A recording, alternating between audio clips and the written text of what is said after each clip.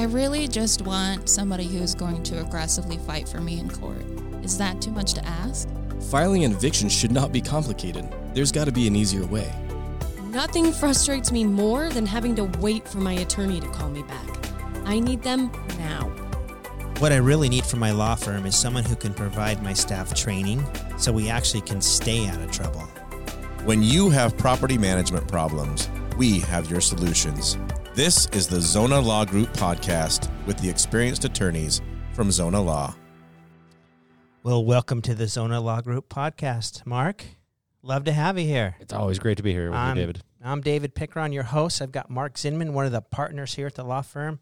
And Mark, I'm going to take this opportunity. We're going to talk today a little bit about abandonment, eviction, what you do with people's stuff after they're gone. But before we do that, I'm going to put you a little bit on the spot here. Tell me why or when you knew you wanted to get into the law. Oh, that's a tough question. It's always made sense to me, I guess. I don't know, just the analytical way of addressing things, kind of just walking through mentally what you do. Legal things just simply always made sense to me. I think it came probably pretty early in maybe late high school, college, that I was going to law school. So you just felt wired for it. Yeah. Well, you're perfect at it, I'm telling you. I love it. I appreciate it. Such a good job. So, hey, let's talk a little bit about, me being a landlord for many years and people that I had to evict. And I go over there to the place after the eviction, and there's all kinds of stuff of value. And I'm always like, what do I do with this stuff, right? So it's a big problem, I think, that housing providers have is what do we do with everybody's stuff when we're done with the whole legal process? And so there's two ways I think we get there. One is the abandonment process. I know you're not a huge fan of it, but let's talk about the abandonment process first of all. Sure.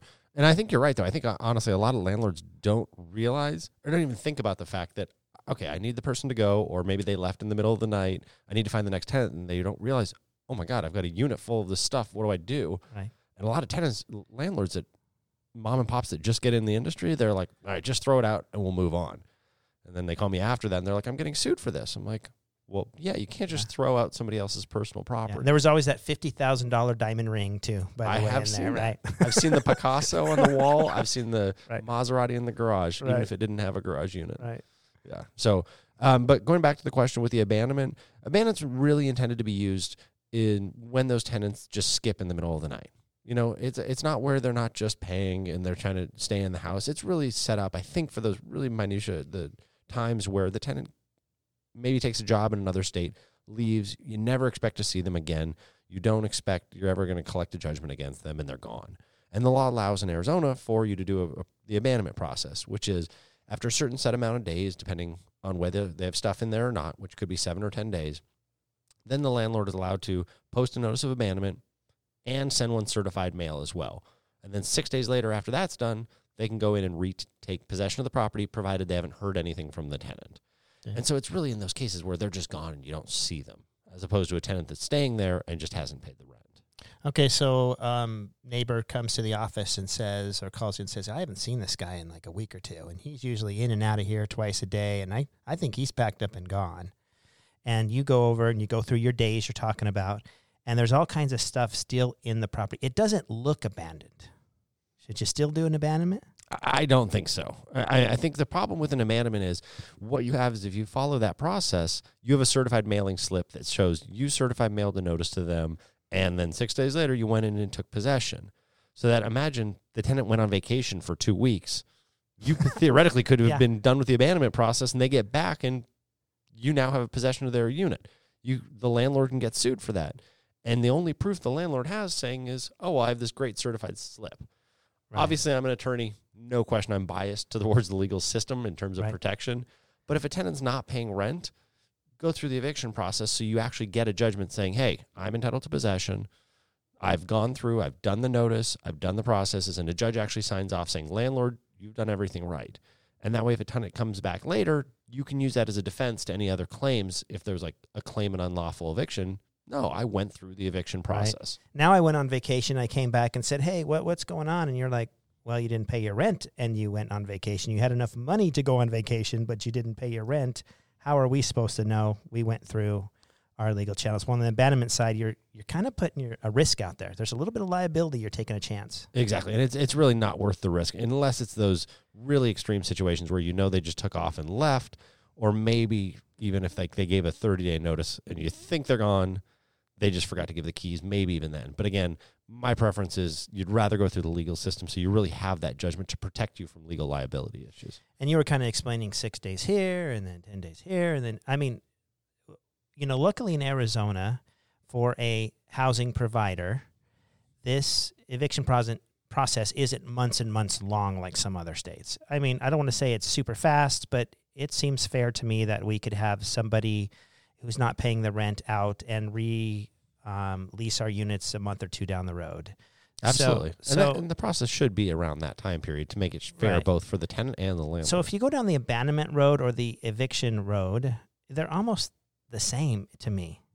Yeah, there's not a huge difference. Amount of depending on- time. You're not as saving- long as the landlord, where I see it, the only difference is the landlords aren't following the rights that they have by law anyways, of saying, oh, well, I forgot to send out my 5-day notice on the 5th, so maybe I'll just wait and do the abandonment. But if landlords are running their business like a business, Right. they should be sending out their notices whatever day, whether it's the 4th, the 5th, the 6th, and then following the court process after that. It really shouldn't be I forgot to do this, therefore let me try and change directions and go through the abandonment now.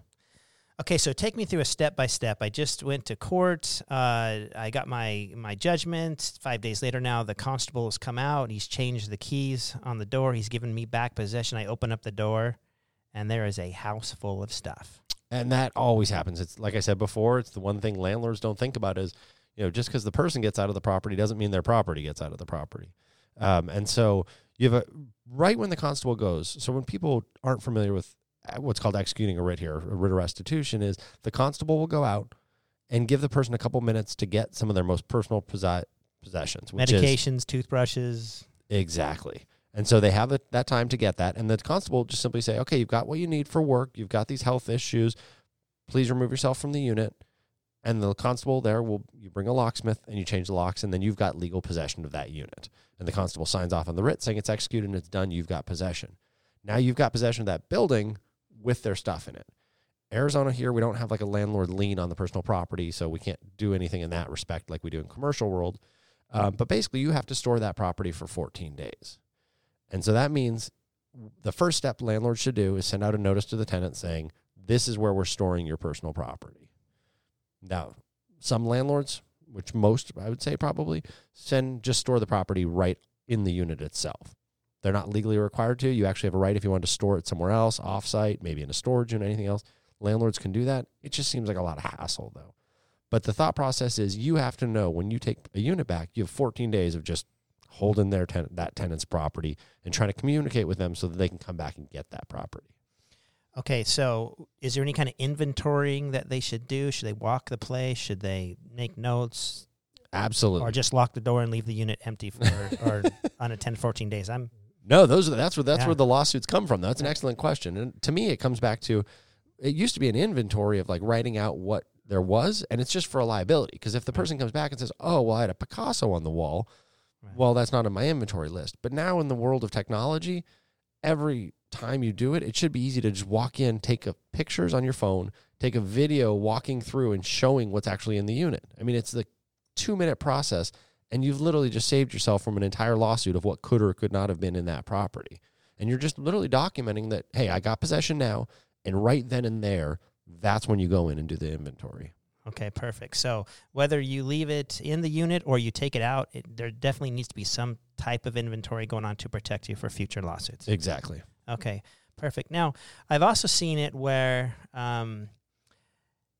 the tenants that you evicted, Mm-hmm. they want to come back 10 times on different occasions and pick up this or pick up that or do that. What do you recommend? Yeah, I mean, I really try and avoid doing that, obviously, because it's especially for managers in apartment communities, it's a difficult process and it's administratively a nightmare. The law is actually silent on how that is done.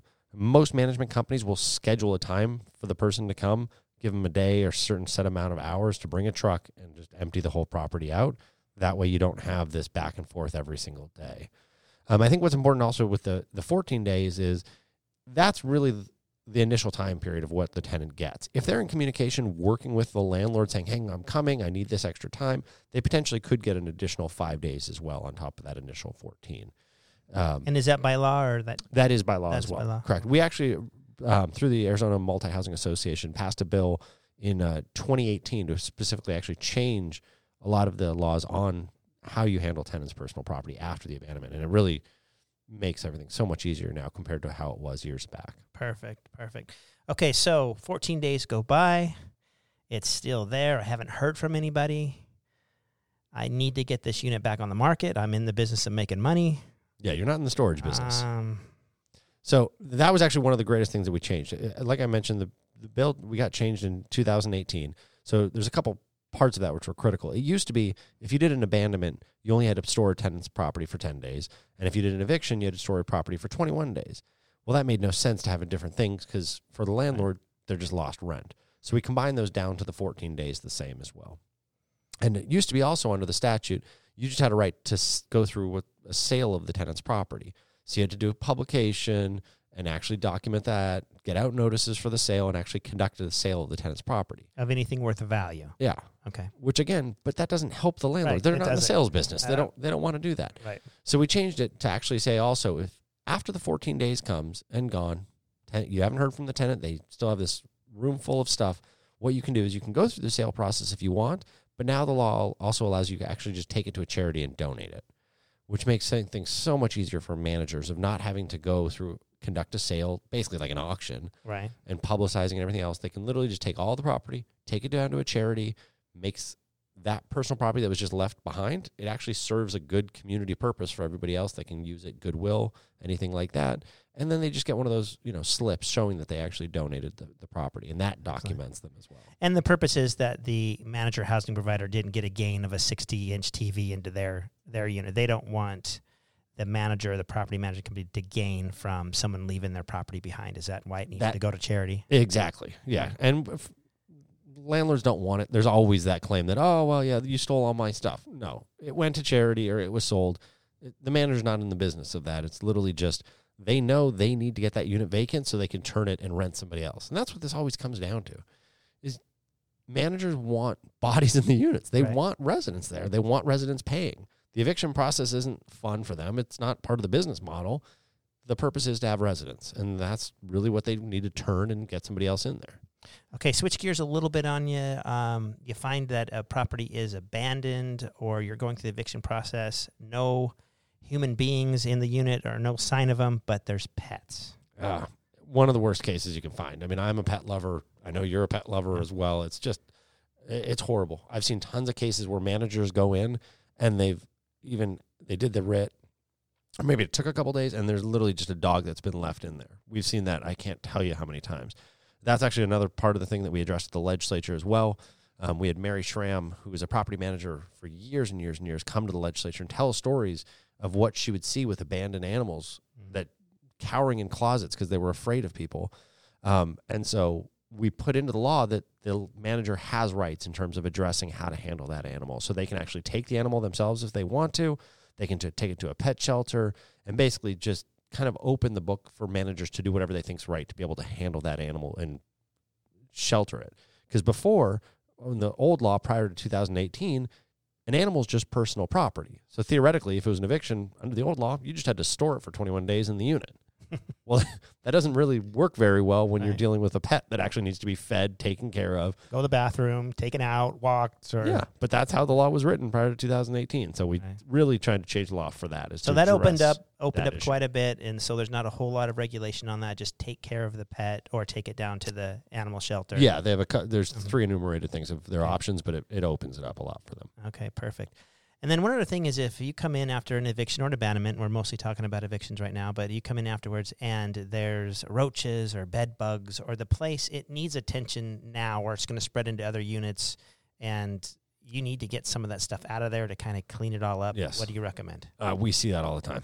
Unfortunately, honestly, it's like the bane of the practice right now is hearing about how bed bugs are a problem throughout the city, throughout the state, and I know it's a problem across the country as well. And so that also, again, actually is one of the changes we put in 2018 and hadn't been addressed. But even if a unit has tenants' full personal property in there, If there's an infestation, definitely with bed bugs, probably with cockroaches as well, you can actually just simply dispose all of the stuff. You don't have to store it. You don't have to donate it. It's just, hey, this is the problem. We're documenting it, and then we need to simply dispose of it. So what I generally suggest to clients is, if somebody's going to come back on those types of cases and sue you for throwing out their property, you want to be able to have some sort of documentation of what the problem was, right? Well, the best thing I always suggest is just have the exterminator company come in, say, look, this couch, this unit is infested with bed bugs. It needs to be disposed of. Otherwise, it's going to be transferred to every other unit around there. That's how bed bugs live. They will find a different host somewhere else. And so you get a document from your exterminator, then your rights kick in and you can dispose of it and really protect the other residents that are in the community. Okay, perfect. So make sure you put that documentation in your file, and you're good to go as far as anything like that. How do you determine, or how do you tell your clients what is something that's worth the value? In other words, I come into a unit and they just left the just junky couch that's just half ripped up, and the only reason they left it there is they just didn't want to move it. So how do you determine what's of value that qualifies under 14 days and what you can just get rid of as garbage and trash and reclaim your unit? Yeah, so the important part of to that is actually the Landlord-Tenant Act specifically says it has a provision in there saying that if you put it in your lease that the landlord determines that anything in there is of no value, you don't have to store it. So it's important. The law gives us that right, but then you actually have to have that in your lease as well. So you have to know, okay, this is a lease provision and I need in there. It is a subjective decision for the landlord to say what is or is of not value. I mean, I'm generally in the ballpark of like 300 or less, 500 or less is pretty much arguable that it's not worth the storage and cost of moving to actually keep those items for the 14 days. The money lost is more than the items that are there. So when you see like the one nightstand, you don't have to store the one nightstand. Clearly they're not coming back for that. That's just disposed. And that's all cash value, estimated cash value. That wouldn't be sentimental value, because I see these guys coming, my mom gave me that on her deathbed, and it was a chain, and it was so valuable. It was invaluable to me, and they don't take any of that. We look to cash value. Cash value. Okay. Yeah, I mean, if you dispose out of an entire unit, for example, though, on the kind of the cases where new landlords get into it and they just throw it out, the settlement value on an entire life of property will come in. That will be very critical to a judge. But in terms of just disposing the one-off items because they were left and they're not of value, it's just the value. I have a question for you. I'm take it back to the $300. $300 total for the whole unit, $300 per item. Generally total for what you're looking at. Total. Exactly. Otherwise, everything you could argue is every one-off item you'd hit like 55 items, and they're all over 300. I'm just looking for, the loopholes here. No, trust me, I like the clarity. Yeah, I'm an attorney. The more clear we can be, the better. Perfect. Well, and I think that's perfect. I think that you have given us so much clarity on how we handle those units we walk into that are still occupied by content, not by people. It's all, and to me, honestly, the biggest thing is just documenting. That's what it always comes back to. It's the CYA to make sure you don't get sued later. And I've said, I've seen it. I had a guy once that was in jail, came out a year later, and sued because he alleged that the landlord wrongfully disposed of his stuff while he was in jail. You got to document the file so you don't get in those situations. Well, Zona.law has a lot of other training videos on it, and we like people to subscribe to that because we've got a lot of good content coming. I think you learned a lot today about how to deal with content, but if you ever have any questions and there's ever any concerns, you're a phone call away. Absolutely. We try to be there accessible always for our clients. I mean, responsiveness is our culture in terms of like addressing what the client needs, because in the management world, it's not, hey, I've got a problem, get back to me next week. It's, I've got something going on right now. There's a dog in the unit. What do I do with that dog? And there are so many different situations. You couldn't possibly put out enough training for every unique situation. So I love how you guys are so accessible. Pick up the phone, get an attorney right away, and get answers to your questions. We appreciate you joining us today, Mark. We appreciate you being here and giving us your insight. It's been great. Grateful for that. Thank you so much. I wish I could take your head and open it up and throw all that knowledge and just give it to everybody. You just certainly have a lot of knowledge there, and we're grateful for it. That's what we're here for that. Well, continue to do your best out there to be just a great manager, and until next time, we will see you again. Thank you.